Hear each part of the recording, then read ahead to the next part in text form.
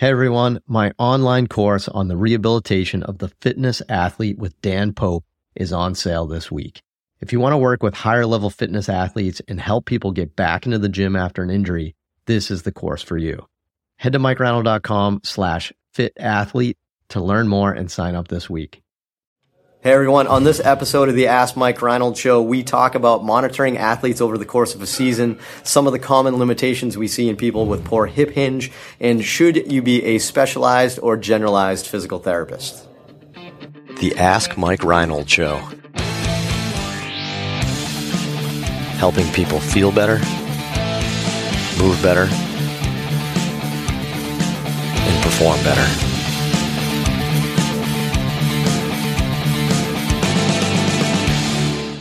Welcome back, everybody, to the latest episode of the Ask Mike Reinold Show. We're here answering your questions at Champion PT and Performance up in Boston. We got another big crew again today. This is pretty good. Greg Wilson, strength coach here at Champion PT and Performance, is joining us a little bit for this episode.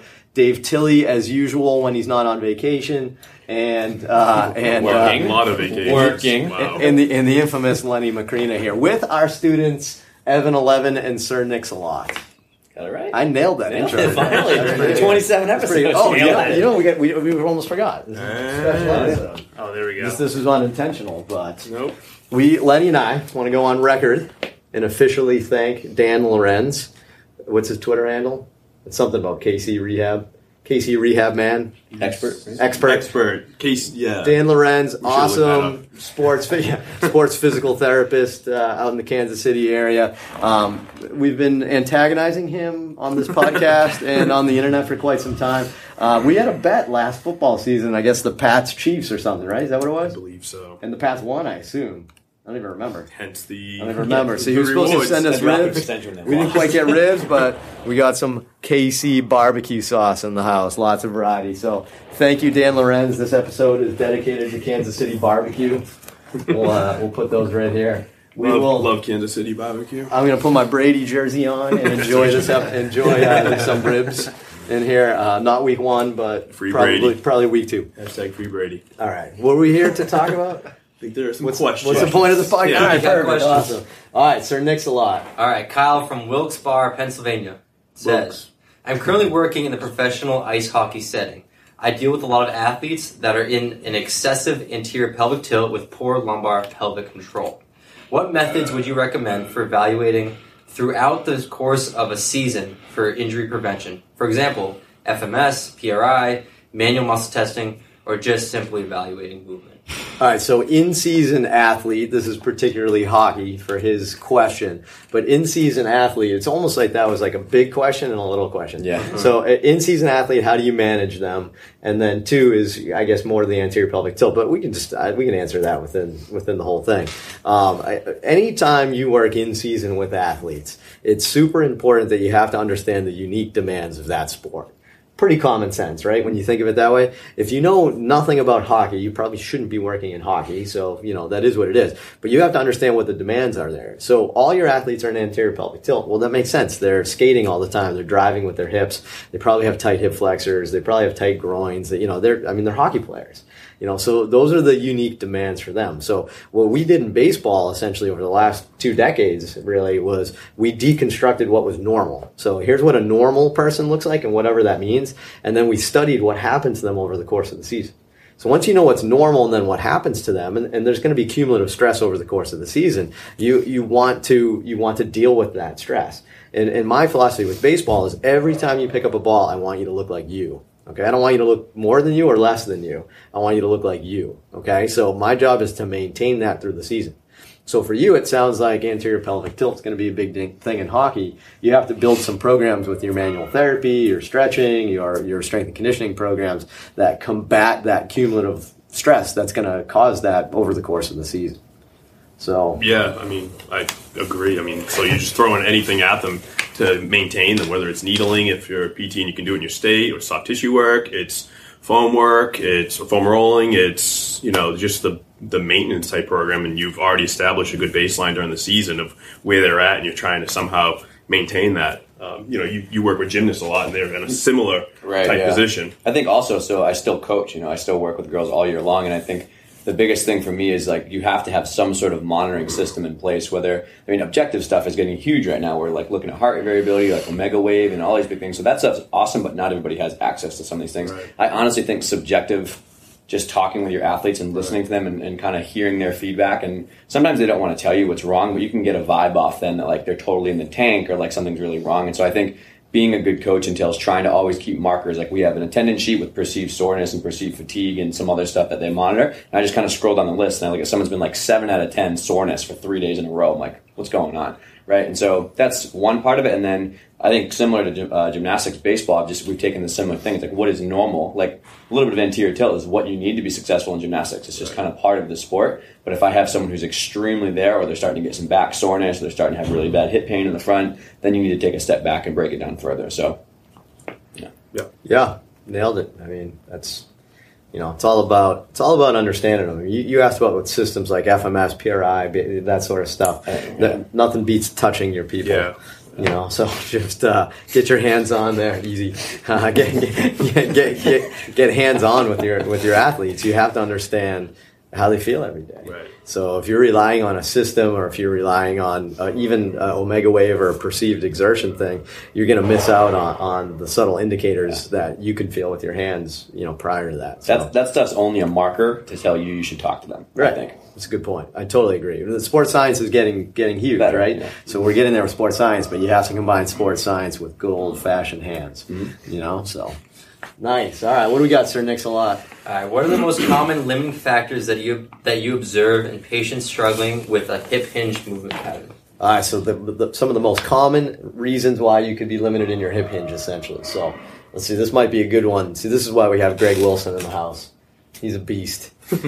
So Greg, among his many other fine qualities, is our team training coordinator. So he does a bunch of our group programming here at Champion. So you get to see probably a dozen people a day that hinge poorly, right? Yeah. in that fashion. So our programs, we have things built into that to not only be able to work with them with a poor hip hinge pattern, but to build them, but get them better over time. But so what do you, from your perspective, Greg? What do you think? Why are people so bad at hinging?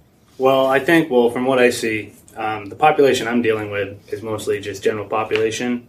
So most of us in our jobs just sit all the time. So we're just really tight. And the hinge is just not really... I'm standing for the rest of this episode. The hinge really just isn't a pattern we're used to. And a lot of people just aren't used to doing it. So when they get out there and you tell them to go deadlift a kettlebell, they go over there and they just kind of squat, pick it up, and stand up. And then as soon as you try to correct them and they feel that pull in their hamstrings when they finally do it right for the first time, it's like, oh my God, what's happening? So they get really nervous. I just injured myself. They think they're hurting themselves, but it's really the first time they've ever felt that feeling in the back of their legs and their hamstrings doing a hinge properly. Yeah, everybody seems to be quad dominant. Yeah, definitely. I don't know if I have a good reason why. I mean, other than, like you said, their posture and sitting there all day. That's to me, I think that's the number one reason. It's disuse. Everybody has the ability to do it. They just don't know how to put the pieces of the puzzle together and actually perform it. So then once you get coached well, then you kind of get there. So to answer your question, why are people so poor? It's just from disuse. So it's just like any other motor pattern you want to try to build with someone. You just got to start with the basics and break it down and just teach them it again. So I think that's well said. So good work, Greg Wilson. Love it. All right, Dan Crawford from Hayden Heights, New Jersey. He's applying to PT school now and had a question regarding becoming a generalized practitioner upon graduation. Almost relatable to youth sports specialization, is there a critical point at which the experience of certain clinicals takes away from the student's ability to get more time in their preferred setting? Huh. Is he complaining about being generalized? Yeah, I don't know. I think he's saying he wants to be specialized, but he feels like PT programs are too generalized. Gotcha. Generalized. Right. Let's use the physician model. I think they do it well. You have to be a doctor before you can be a specialist, right? Like before you go to, your orthopedics and stuff, you do other stuff like fellowships and residencies and stuff to kind of specialize down the road. You know, I don't know, maybe that's one of the negatives of PT is we don't do that enough. Like everybody's just a generalist, but I don't know. What's he looking for? Is he looking for advice? Did I miss that? I just went off there.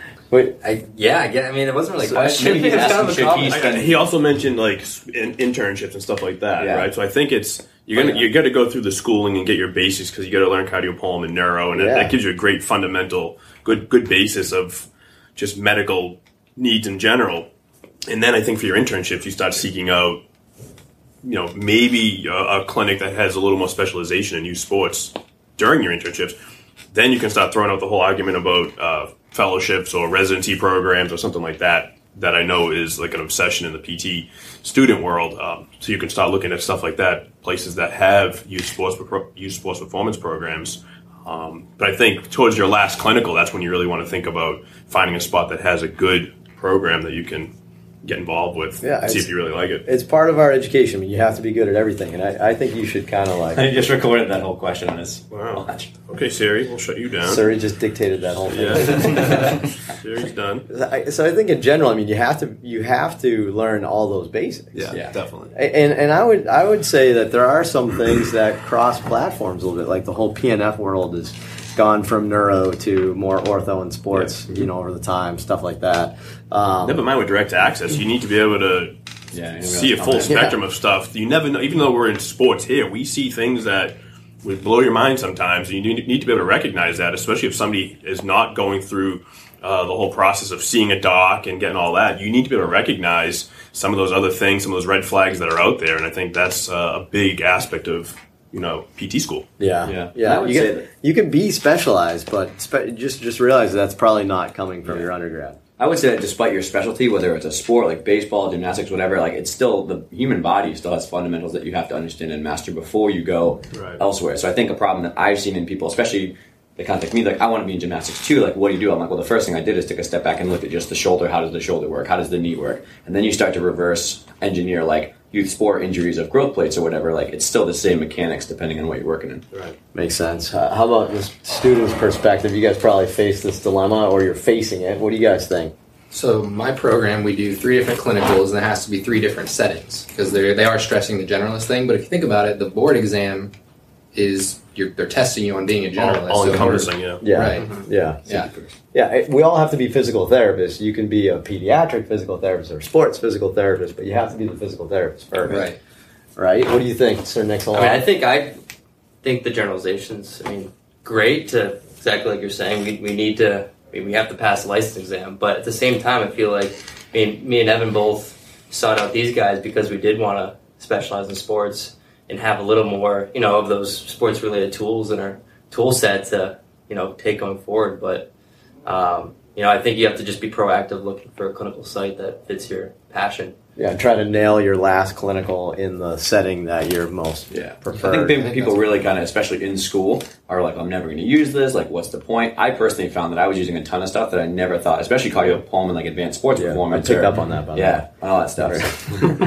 He's taking blood pressure over here now. I recommend you do that. We do that on everybody. In the right setting. Correct. Even like wound care stuff, I didn't think I would use, but like now I work with athletes in the sports, like I'm point of contact, so people are bleeding and worrying about stuff. I'm like, wow, I'm going to do this stuff. Well, awesome. Well, thank you guys so much. Another great episode. We really appreciate all these awesome questions. Go to MikeReinold.com and click on the podcast link and keep asking away. We'll see you guys on the next episode. Thanks so much for listening to the podcast. If you have a question you'd like us to answer, head to MikeReinold.com/podcast and fill out the form to submit your question. If you enjoyed this podcast, please subscribe, rate, and review us on Apple Podcasts, Spotify, or wherever you listen to your podcast. And please share this with your friends to help spread the word. It would really mean so much to us. Please check out all my online courses, articles, newsletter, and more at MikeReinold.com. There's always a ton of great perks for my newsletter subscribers. And be sure to check for my other podcast, the Sports Physical Therapy Podcast, where I go deep into topics and interview leaders within our field. See you on the next episode.